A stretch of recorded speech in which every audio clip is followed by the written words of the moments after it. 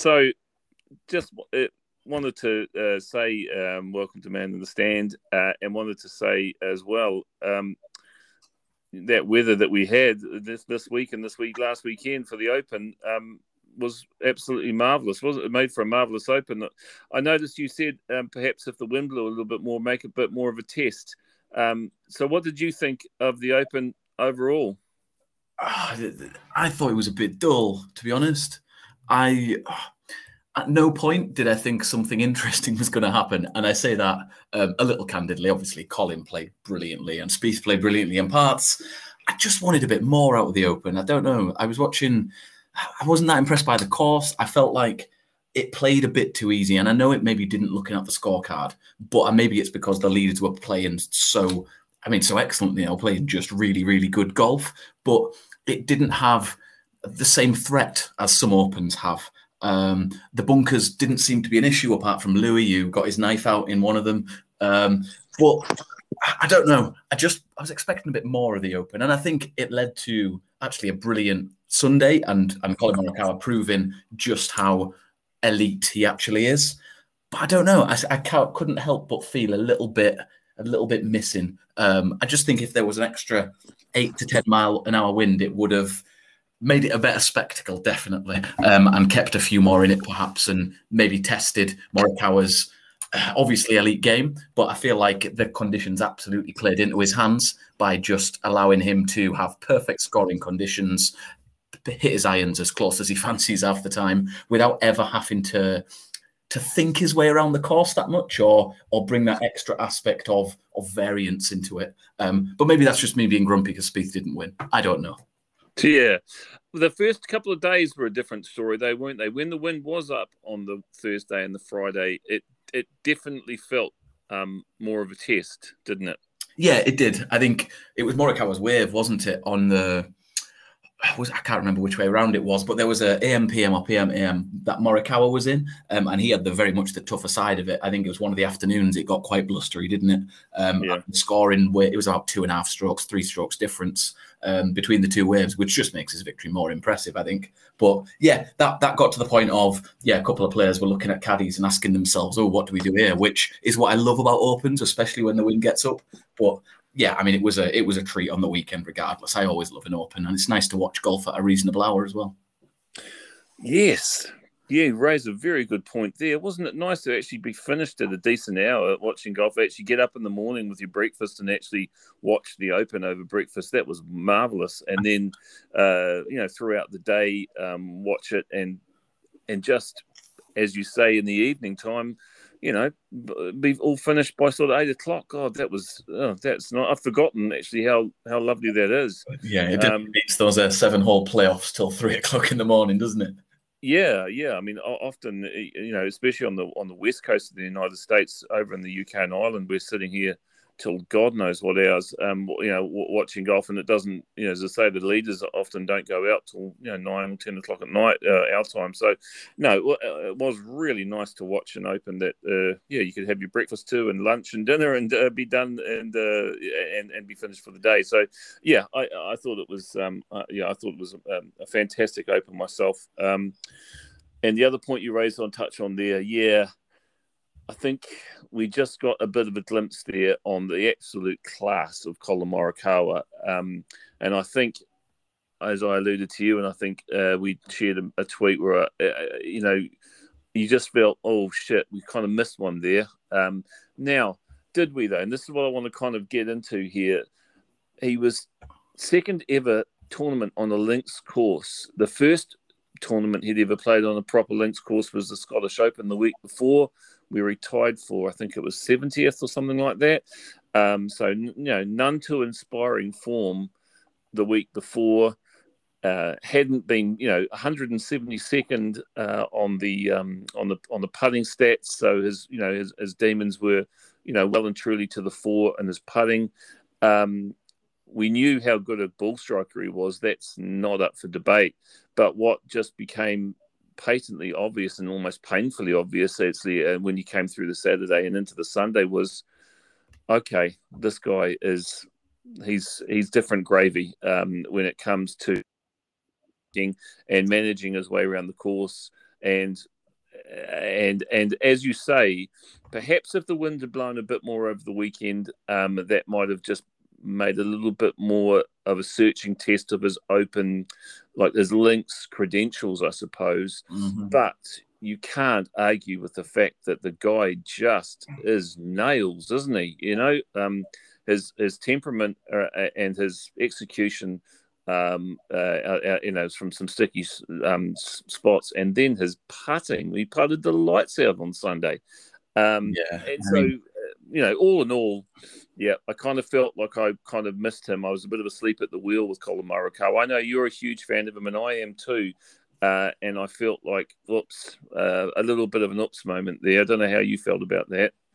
Yeah, definitely. He's one you've missed. That said, there was so many things that, to be honest, going back again, I wouldn't have picked him.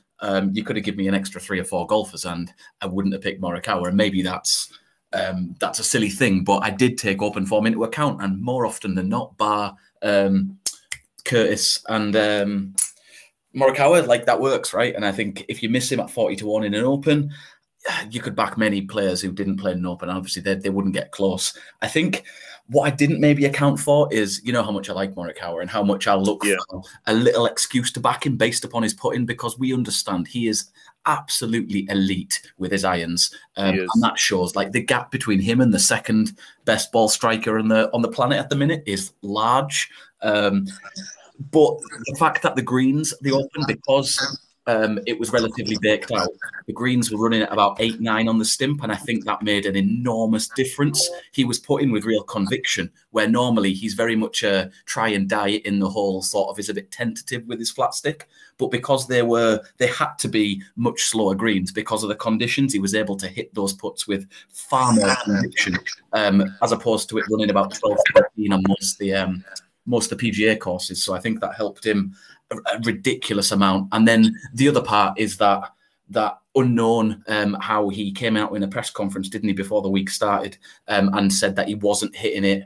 He wasn't getting that connection off the fescue at the Scottish. So he decided to actually change his mid to lower irons, and he got rid of his blades, didn't he? And got a slightly different version of his irons, which, I mean, it was a gamble that absolutely paid off. But that's such an unknown before the golf tournament that you can't really bear that in account in hindsight about betting. I mean, going forward, he's going to be an auto bet, isn't he? Anywhere near that 40-1 number. I think it's quite ironic that he was 40-1 at Concession, wasn't he, when he kind of had shown a glimpse with the putter.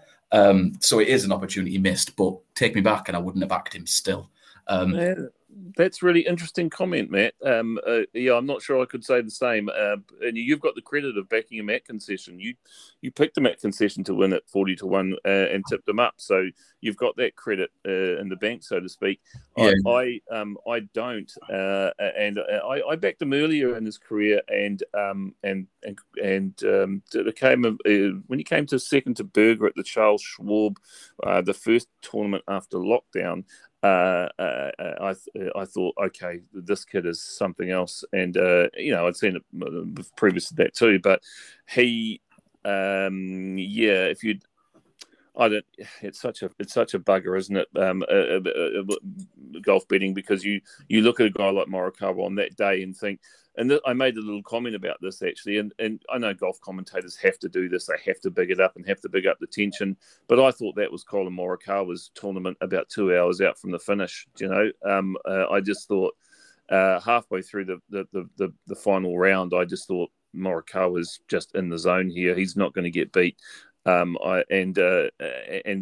they were, it's anyone's. It can be anyone's. And it could be, and that's true. And Spieth made a good run at him, and Oosthuizen tried his hardest, but I just thought, oh geez, I missed one there on Morikawa. And of course, hindsight's 2020, and I can say that now. But gee, that was I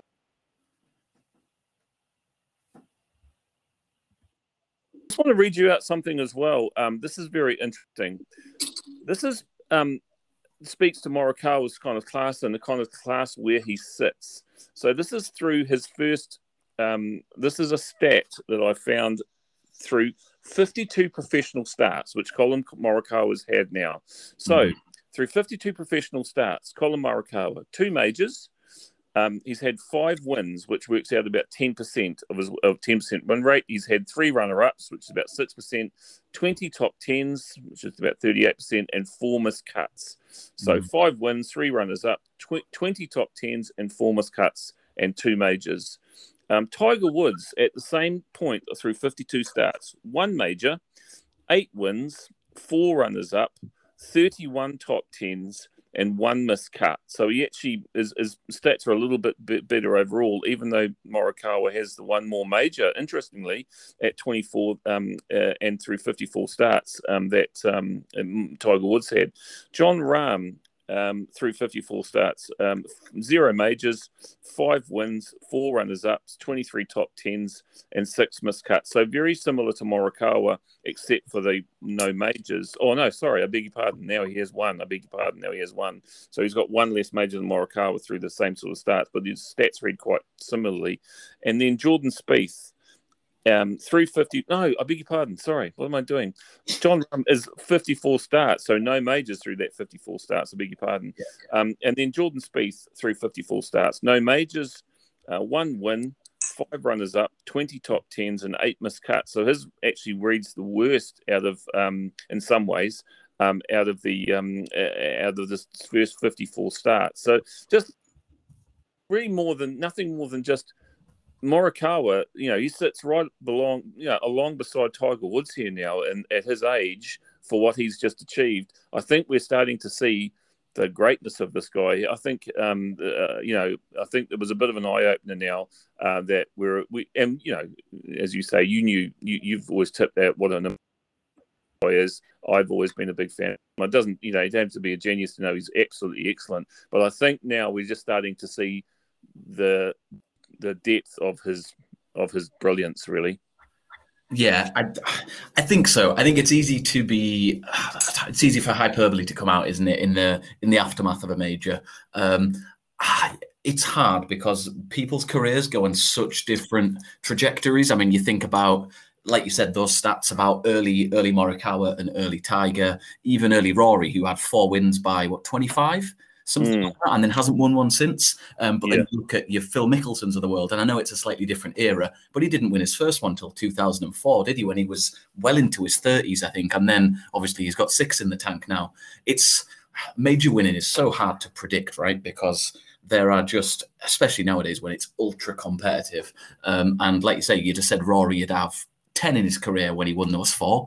What's a decade now, isn't it? That's true. Yeah. But right now, Morikawa does look like the elite of the golfing world, really. But that's because he was just completely in the zone for me. And that was the best of Morikawa, right? We're not going to see him much better than that. And someone made a reasonable point to me on Twitter when I was quite rightly praising Morikawa. And it was actually, if Rahm had held a few putts, he only finished about 4 back. He actually may have beaten him. So I think it's that, especially putting variance when you are already an elite golfer like your Rahms, like your Morikawas, even Jordan Spieth and the rest of them. When they put well, they generally will win. It's just when you can string your whole game together. And I like that Morikawa is just so ultra consistent with his iron play. I was listening to a podcast earlier in the week and they made quite an excellent point that, do you know, when you get the people I like to back, like your Neesmiths and your Chris Kirks and your Patton Kazayas, weeks that they put well, they might not have a good day with their irons, or they might drive it pretty iffy. Whereas when Morikawa puts well, you know he's going to hit his irons brilliantly every time he's out. You know he's going to hit that lovely little buttercut off virtually every tee. So when he does put well, obviously he's going to contend or win, because it's almost like the rest of his game, all of the other facets are almost so automatic now that that is his baseline, and he very, very rarely drops below. And I think that's almost the same with Jon Rahm with his tee to green game at the moment. He is so imperious off the tee that he just needs to find a couple of putts.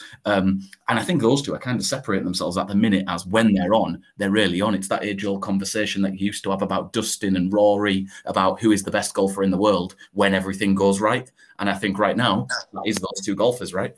Yeah, yep. I think those are points well made. And let's go through some of these other golfers in this particular field. I think that was a good point you made about Rahm. He was coming with a wet sail on the final day, and you're saying if not for a couple more putts, he may have made it very interesting. So Colin Morikawa wins the Open on 15 under par. Final wins by 2 strokes from Jordan Spieth. John Rahm finishes tied third with Louis Oosthuizen on 11 under. Dylan Brown finishes the tournament on 9 under. Brooks Koepka made a very good last dash on a final round and finished 8 under for the tournament, tied 6th with Mackenzie Hughes, who had a fantastic Open.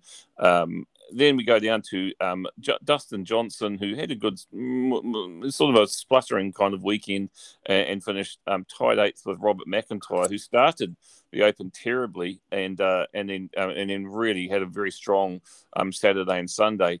But no one, I don't think, had a stronger Sunday apart from Morikawa in terms of winning the tournament. But Daniel Berger had an absolute storming final round to finish tied on 7 under as well with Scotty Scheffler. So they sort of round out the top 10. And then outside of that, Victor Hovland had a good tournament. Emiliano Grillo, Shane Lowry, after a very tardy start, had a very good tournament, finishing tied 12th. Your mate Tony Finau, who looked like he was. I was actually thinking, Jesus Christ, Matt, you might be onto something here. And then he kind of spluttered through the weekend to finish tied 15th on 5 under. And the other ones of note, Corey Connors played well, and as they tied on 15th. Marcel Thiem, the guy who lost his card in the European Tour, had a great tournament, finishing tied on 15th on 5 under. My bets in terms of my bets for the week were an absolute car crash, to be honest. So the one guy I had who had any kind of hope, who actually was right up near the top of the leaderboard on Saturday morning, was Cameron Smith, who just had that's what you could call a clusterfuck of a weekend, basically finishing tied 33rd on 2 under on the tournament, and just absolutely went to pieces, which just drives me crazy about Cameron Smith. The guy's got all the ability in the world, and he gets very close and seems to just implode. I don't know why, but you can count on nobody to go back faster through a field than Cameron Smith. When you've got your money on it, and that just drives you to drink. So he's a very frustrating follow for me. Even though I've done well with him, we've tipped him up, and I've won him on them this year. He drives me crazy when he gets close at these tournaments because I don't know, he does his best to lose it and at times. So that was my little moan about Cameron Smith. And as I say, the rest of my picks were not much better.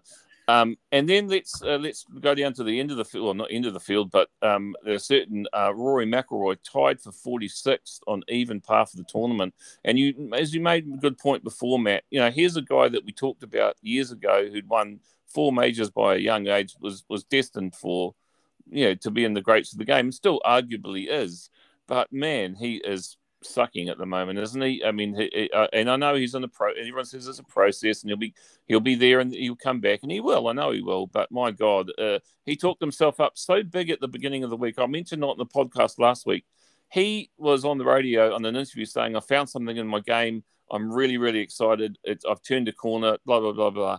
How many times have I heard him say that? And he just absolutely dies in a hole in every sort of big tournament. Apart from Quail Hollow this year, it's been another disappointing year. So I'm just going to sort of throw it over to you now, Matt. Anyone through those names of, anyone who sort of stuck out to you for future bets or performance-wise that you thought, okay, I'm going to put a ring around him, or who stuck out to you this tournament? Yeah, I mean, I'll start on McIlroy quickly because I think he's sadly missing something, and I just find it. I mean, if I'd backed him, I didn't. It would have been incredibly frustrating as a Rory backer, having heard that press conference the week after the Scottish to then press conference after the Open, where I think it got a question, something like, "Are you trying too hard?" or something along those lines. And his response was basically, "What do you mean trying too hard? Golf isn't that serious to me. I've got an amazing life with an amazing house. I'd worry for nothing. I've got a young family. This doesn't matter," was what he was saying. Like, there's more important things in life. And I think part of that is a bit doth protest, right? Like he wants to defer from actually looking at himself and thinking, well, this isn't good enough. I'm Rory McIlroy, and actually I should be playing much, much better than this. And I think it's a defense mechanism to some degree, but just interesting that he sort of flip-flopped from one to the complete antithesis of what he said after the Scottish, in that really confident, I found something in my game, like I really want to make this. I just find him impossible to get right. And at the prices he's going up, all of the events that he's been in recently, even when he won at Quail Hollow, I just couldn't touch him with anyone else's money. I think he's very much a watching brief. I really hope he gets back to it, because on point, he is spectacular to watch, isn't he? But I just couldn't touch him at the minute. And I think he doesn't quite know what he wants. I mean, I can't blame him. What he's saying is absolutely right. He has a brilliant life and he plays golf. He loves playing golf. But I don't know, maybe his life is too good and he's just too happy playing a bit of golf, making a bit of money and living an amazing life. And perhaps that's true. It doesn't strike me as the person who won all those majors so young, but maybe he's burned out a tad, and all of that childhood of golf and sort of constant pressure and achievement. And now he's won all those majors. He's not got the Grand Slam, but he's had a Hall of Fame career regardless. And maybe that's sort of it's what a lot of golfers don't have, right? So where do you go from there? Where do you find that motivation to keep going at an elite level if he's looking at himself and looking at your John Rahms and Morikawas thinking, I am so far away from that right now. So it could be debilitating, couldn't it, if you think about it in that sense? Now, I'm sure that's not Rory's mindset, and he will come back, and I genuinely hope he does, if only just to shut up the haters on Twitter who like to, have a bit of a go at him. But yeah, Rory is Rory, and I won't be betting him anytime soon. No, me neither. No. The rest of the field, I thought was interesting. I think, just to cover a couple of my bets, Tony Finau was just the most frustrating player to watch. I think he made 20 birdies, 21 birdies or something silly across the 4 days, which is more than virtually anyone else. He just followed them with almost an equal amount of bogeys, which is quite un-Tony Finau-like for me. But just a frustrating watch. He only needed a couple more for a place. So, yeah, I mean, you kind of get what you pay for with Tony Finau, don't you? I think I quoted his open finishes on the show last week, and he'd had 4 between 12th and 20th, and he's got another one in the bag. So I'll probably back him next year for the 15th finish. Joel Dahmen was another one. He was incredibly frustrated. He played such solid golf through 3 days. He sat at 4 under after Saturday. I thought you were onto a huge shout with him, because he was any old money and you tipped him up. He was 300 to 1 in a place, 250s I took to get the 11 places. And as it turned out, he needed to shoot 3 under on Sunday. Unfortunately, he shot 5 over on the front 9, which just killed him. And then he shot a couple under on the back, I think. Just one of those that he'd not finished anywhere near the places, but he played so well apart from that front 9 on Sunday. So I feel a bit frustrated with him, to be honest, because he played really, really, really solid golf. But a lesson learned. I think the one takeaway I'm going to take from this one is Mackenzie Hughes. Firstly, I think it's one of, again, it's frustrating because I put him up at any old price for the US Open, that Bryson won, I believe. And then the US Open after that, he's obviously placed, and then he's placed in a major again. Now, he's a player I used to like quite a lot. I liked quoting in some weaker events that he made the Tour Championship last year, and he was turning out for some swing season events at like hundreds plus, and I thought he was great value. Now, it turned out he wasn't. He didn't play that well in those events, but he's one of those players similar to Dylan Fratelli that just turns up in the majors. And on a similar note, I think turning up in the majors, Bob McIntyre, how good was he after his first round? Yeah, I know. He was amazing, wasn't he? Yeah, after what did he finish? T11 or something at Augusta as well. And he's not played many majors. And I think to be that comfortable, obviously lefties round Augusta are always going to be useful. And out of all the majors, you'd think the Open is the one for Bob, or Robert, as he likes to be known. Not Bob anymore, is it? But I just think it's impressive but he's finished 7 under, right? And it is quite far back of Colin Morikawa, but that's his. He's kind of played many majors in his career, and that's with a horrible out of bounds on the par 5 on the back 9 too, where he hit one of the best approaches I saw all week for a tap-in bogey, which is just excellent. And he looks to love that pressure, doesn't he? And to love the challenge of a major championship, which a lot of them would pale into. What about Spieth? Oh, I didn't want to talk about him. I'm going to make you talk about him. Jordan Spieth. It was his front 9, wasn't it?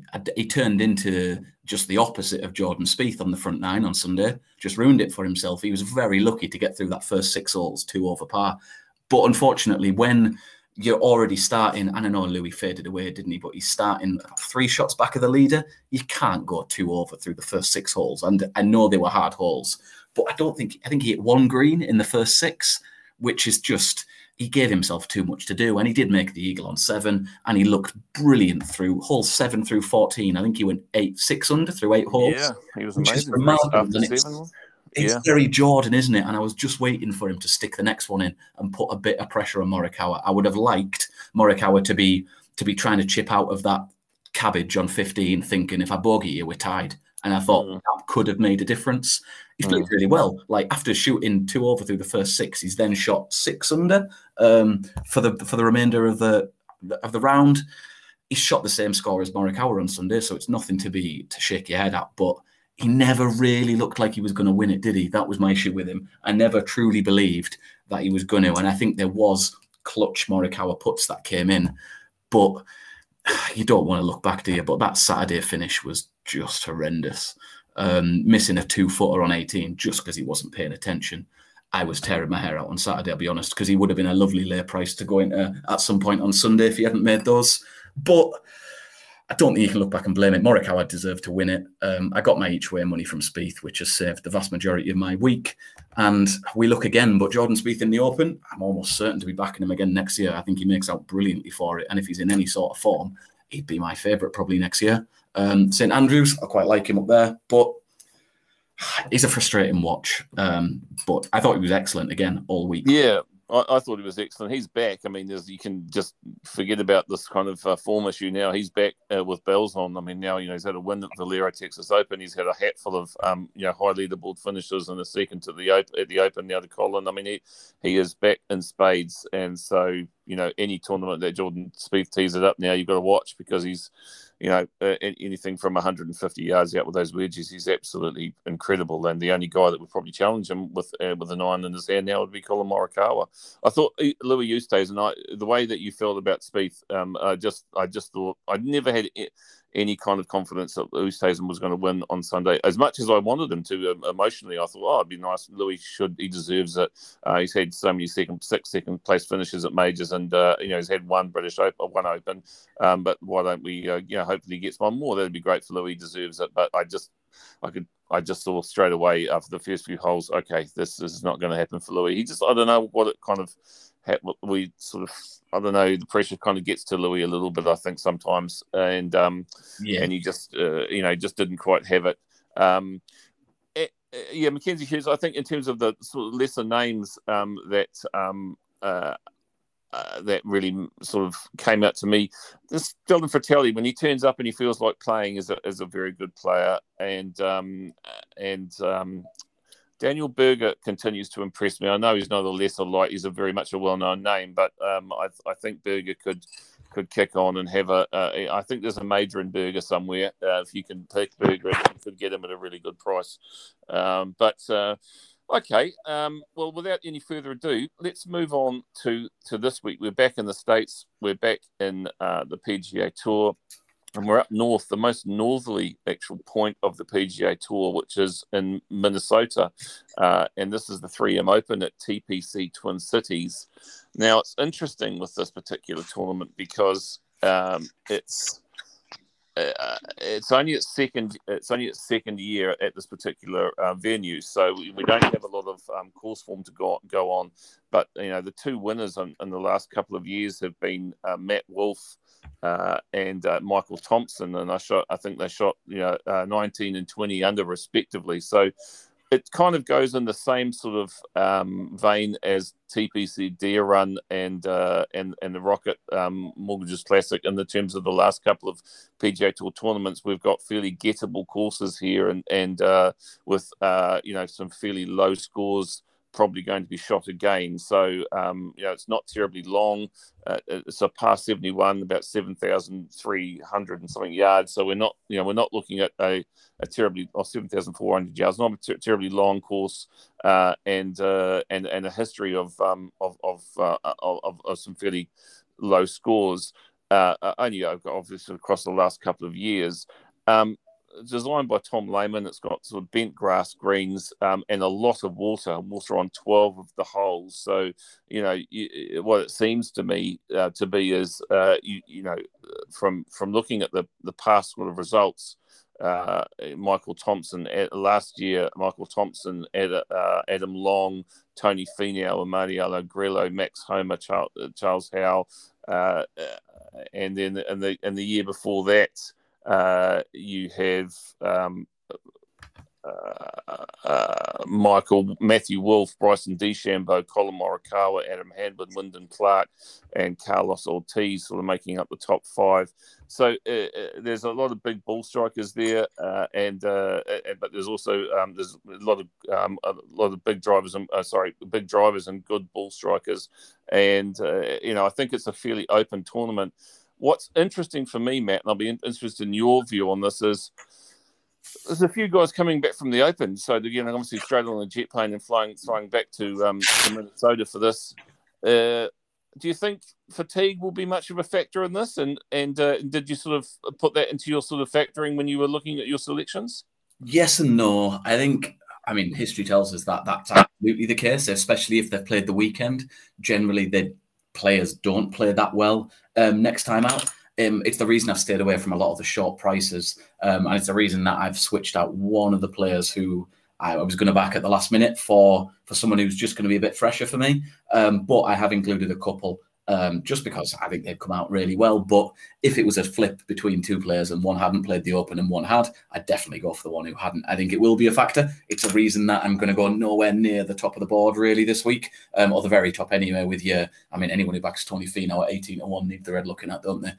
But at 15-2, Patrick Reed, like Louis Oosthuizen is no sort of price, and with his, imagine how he's feeling after tied for the lead after God knows how many major close calls this year, to then turn up to Minnesota at Twin Cities and go for a lesser event. I'm surprised some of them haven't withdrawn, to be honest.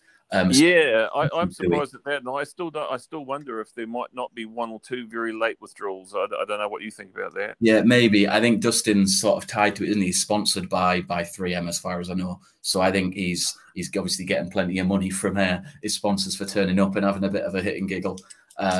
It's Louis, the one that I thought would withdraw. Odd that Finau would play, but he's probably chasing that win now, isn't he? Trying to find a couple of weaker fields. Well, that's right. Yeah, and Patrick Reed was one of my selections last week at the Open, and I was bitterly disappointed with Patrick Reed. I know he's one of your selections as well.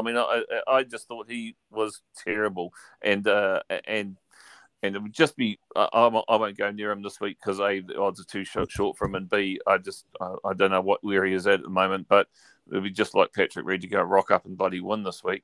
But I think it's an interesting field. So let's have a look at the field just in terms of some of the names at the top of the leaderboard.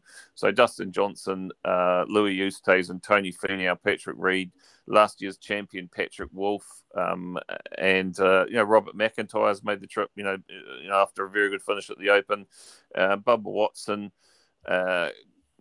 Then Sergio Garcia, and then the names sort of start to that's about the pinnacle of the leaderboard. Then you start to get into your sort of usual suspects on the PGA Tour, and there's a fair bit of value that can be had around there. So that was definitely a factor in my thinking this week, Matt. Is okay, do I pick guys that, even who are not the bigger names, but were at the Open last week, how do they back up this week? How would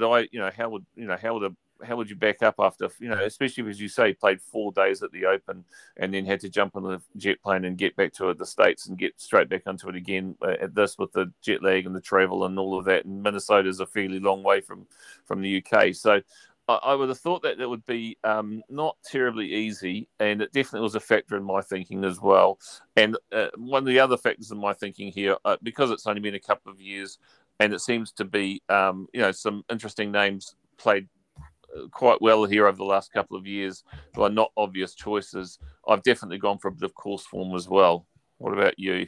Yeah, it's quite I'll be honest, I found it really hard this week to handicap because I had a long list of about 15, 20 golfers, and I made a couple of quick decisions that I knew I was going to back. And to be honest, the rest was very much a pick 'em. There's been incredibly little for me to differentiate between the golfers I've backed and the ones I haven't. Not that I don't quite fancy the golfers I've picked, but there was just a muchness of around 8 golfers that I wanted to back, and I thought, I'm not backing 8 golfers in the 3M. I'm going to narrow it down, but it's just one of those. You hope you land on the right ones, don't you, if one of them does win, and you hope one of the ones you left off doesn't. It's a It's only had a couple of editions, obviously, and they've been quite different. Obviously, you had Bryson and Wolf up near the top, but then the other one, which was won by Michael Thompson, is very much not the case because he's nowhere near the length of those lads off the tee. Yeah, it's very much a keep it in play off the tee, avoid the water best you can, hit your greens in reg, ideally get that strokes gained approach and give yourself lots of opportunities, not just a green in reg, and wholesome putts. I did read an interesting stat.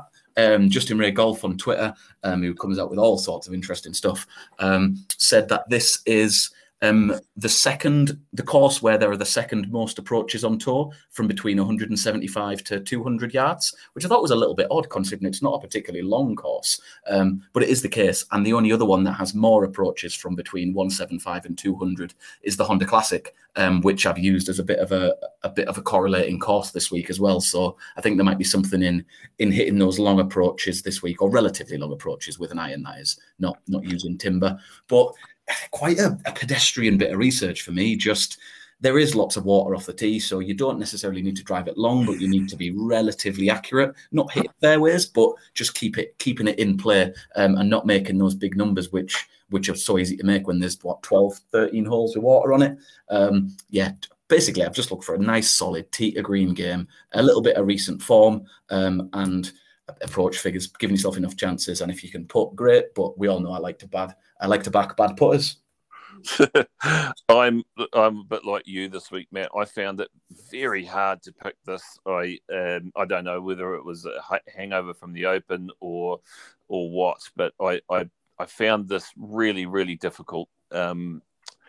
Because I was kind of betwixt and between about whether I would take golfers coming back from the Open, and there are a few of them, and yeah, I'm also, once again, I like to value hunt, so I went away from the top of the market and have tried to find a few golfers that I'm looking for course form and just sort of done well here in the past.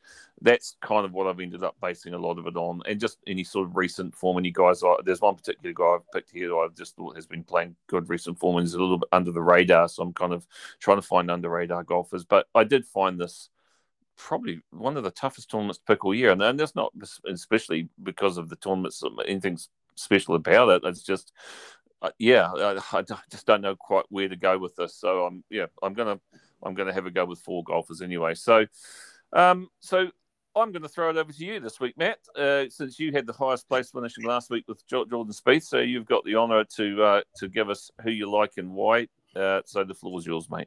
Sure. So do you know I said that I'm not backing players that are that short of priced, and I'm not backing people coming back from the Open?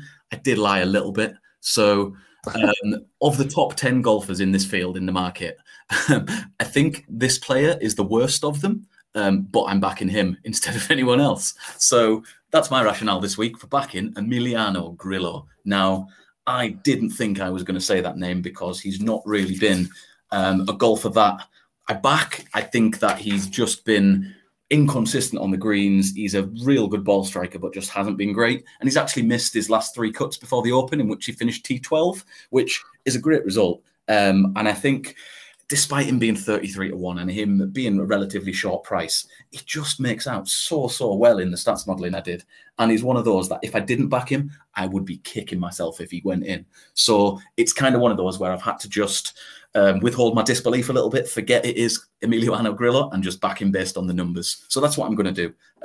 I narrowed it down to the last 3 months in recent form, just to really get the strokes gained figures of recency. And he just comes out really well. He's going to keep it in play. He's 19th on tour in good drives gained, which is what I used this week rather than like fairways hit, just because he needs to keep it in play. Doesn't necessarily need to keep it out the rough as long as he's not in the water.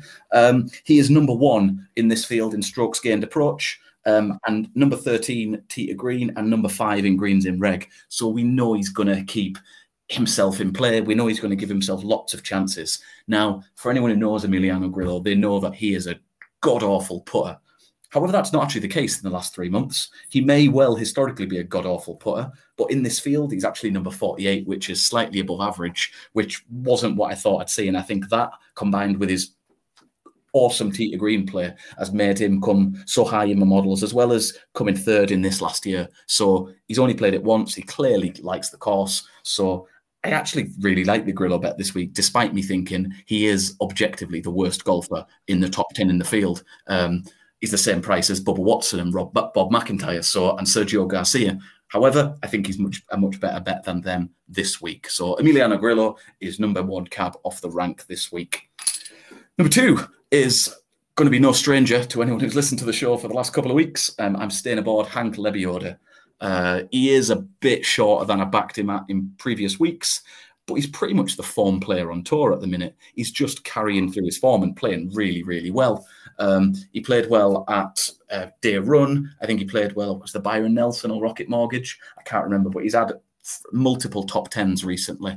And again, he comes up really well. He is putting like a demon. We saw that, I think it was Day Run, where he was just hauling everything. He's 52nd tour and driving accuracy, which is nice. And he's top 20 tee to green and greens in reg, as well as scoring quite well with those longer approaches we talked about.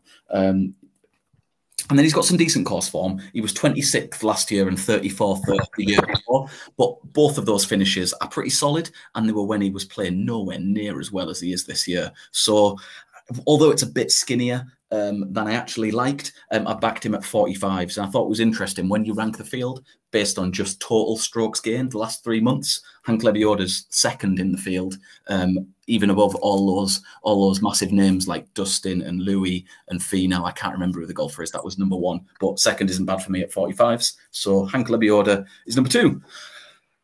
Number 3 is one I thought long and hard about. He's actually one I've been chatting about on Twitter just recently before I come on the podcast. His stats always come out well because he's excellent with approach. He's really long. He's got greens and regulation for days, and he's actually number 7 on tour in approaches between 175 and 200 yards.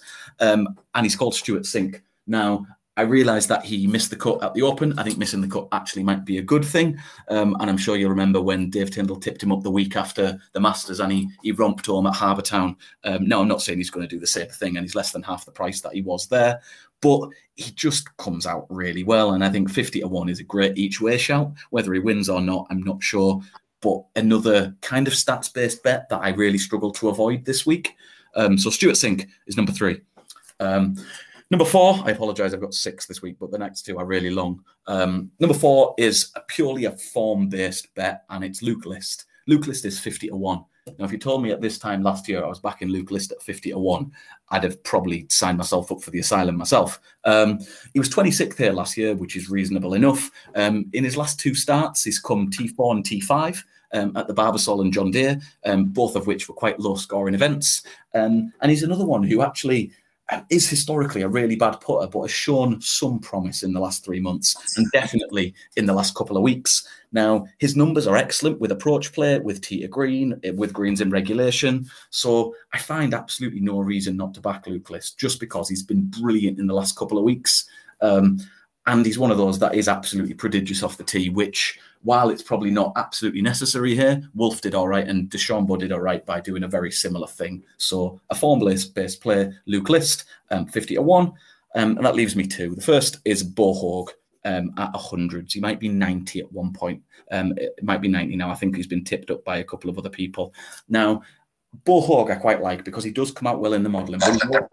Number 125 on the FedEx Cup at the minute, which means he's very much on the bubble and he needs a couple of good finishes to make sure he secures that tour card for next year, which I think definitely is a big motivator for these players towards the end of the season.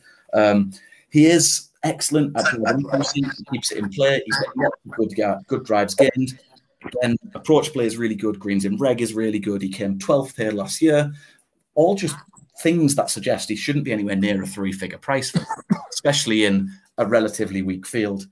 So Bo Hoag, number 5. And number 6 is just a flyer, to be honest, on Satoshi Kodaira. I have a bit of a soft spot for Satoshi Kodaira because I won a lot of money on him at the Harbour Town a couple of years ago when he beat Siwoo Kim in the wind on the Sunday. Came from absolutely miles back. And he's one of those that I just have a half a feeling about. I've watched him in spurts this year and he's been decent with approach play. He's decent tee to green. He sort of is just a steady golfer. And in my models, he was coming out, not like he's going to win the event, but his stats were very similar to golfers that were the top end of the 90s, sort of 80-1, 90-1, and he's 200-1. So why wouldn't I back a 200 to 1 golfer that I think should be about 125s or 100s. It's just a bit of a value play, bit of a flyer. Lastly, on Satoshi Kodaira to small stakes. Okay, thanks, Matt. Right, let's go with mine. The first guy I'm going to, my first selection is Cameron Davis at 35 to 1 with Star Sports Bet. Why have I picked Cameron Davis? He actually,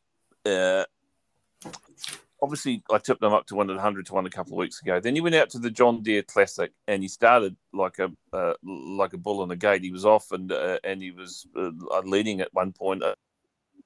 And then he kind of tired and he finished well, but he he just sort of flattened and he admitted actually afterwards that he was just kind of tired. He hadn't seen his family. They were going to celebrate his first PGA Tour when he wasn't going to go to the Open because it needed to. There was a whole lot of travel protocols he needed to sort of undergo to get there, and he was actually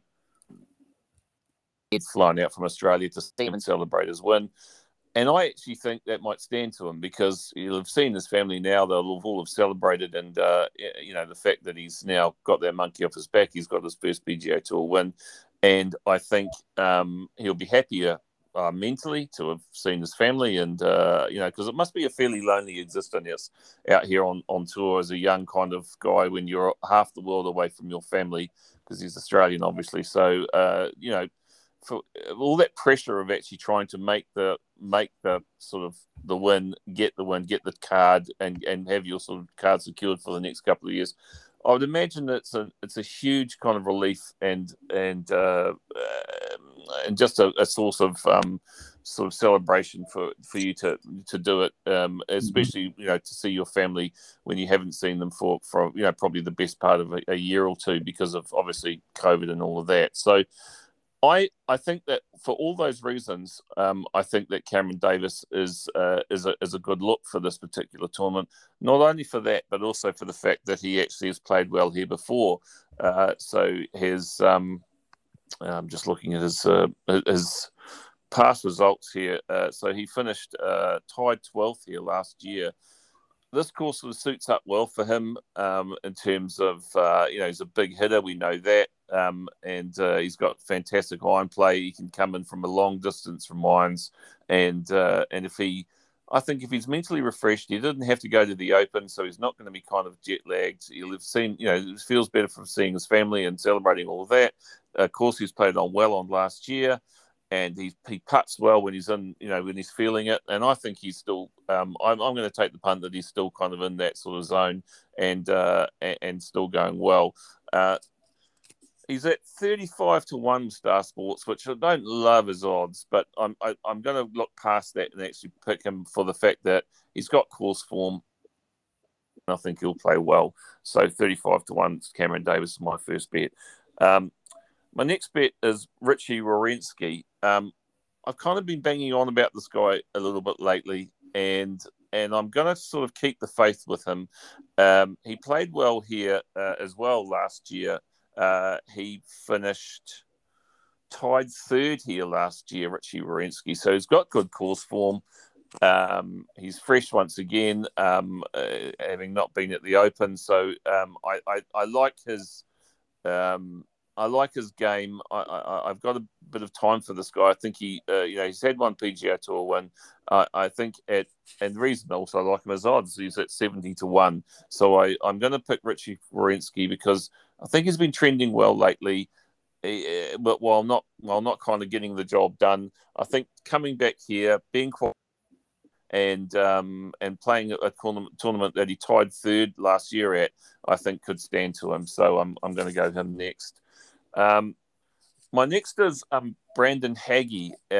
He's 100 to 1 with Star Sports. Hagy has been playing really well lately. He's been. This is a kind of a trending sort of thought. He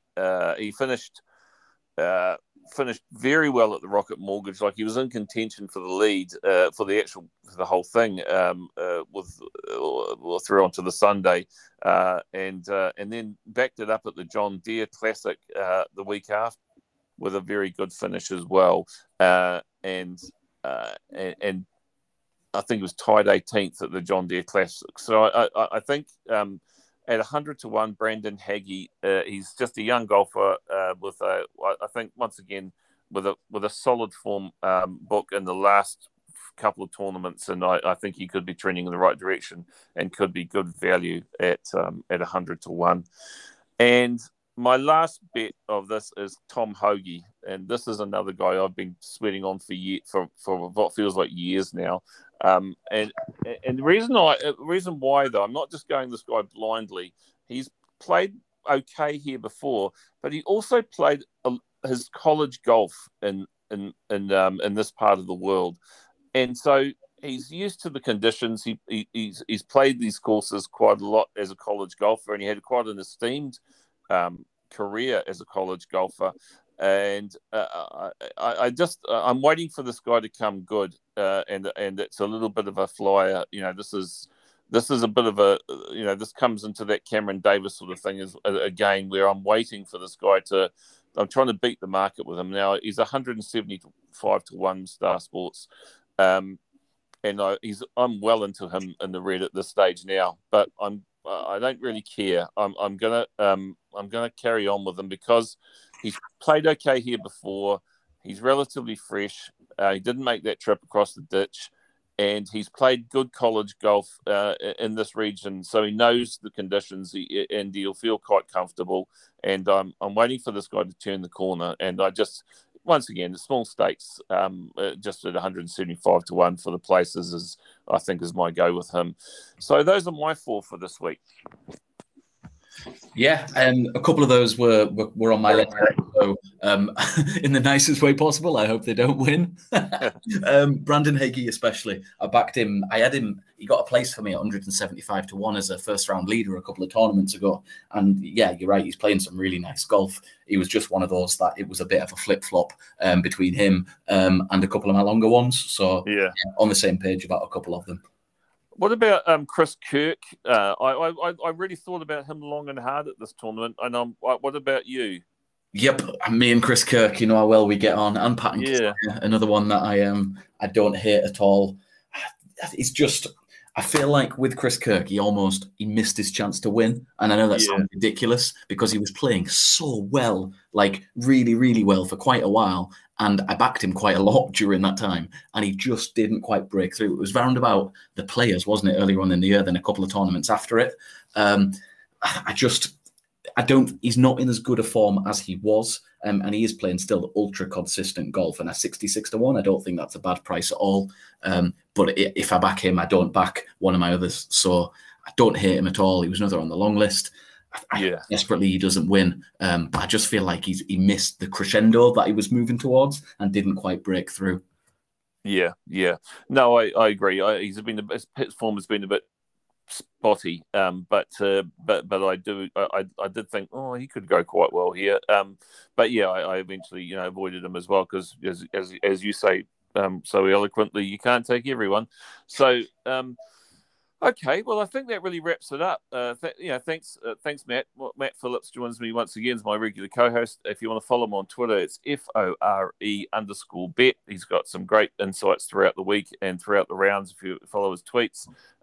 And thanks, everyone, for listening. And I hope you enjoyed the Open as much as we did. And it seems a bit of a shame that it's going to be that long. There's going to be April until we actually see another major. But we've got the Ryder Cup coming up, Matt.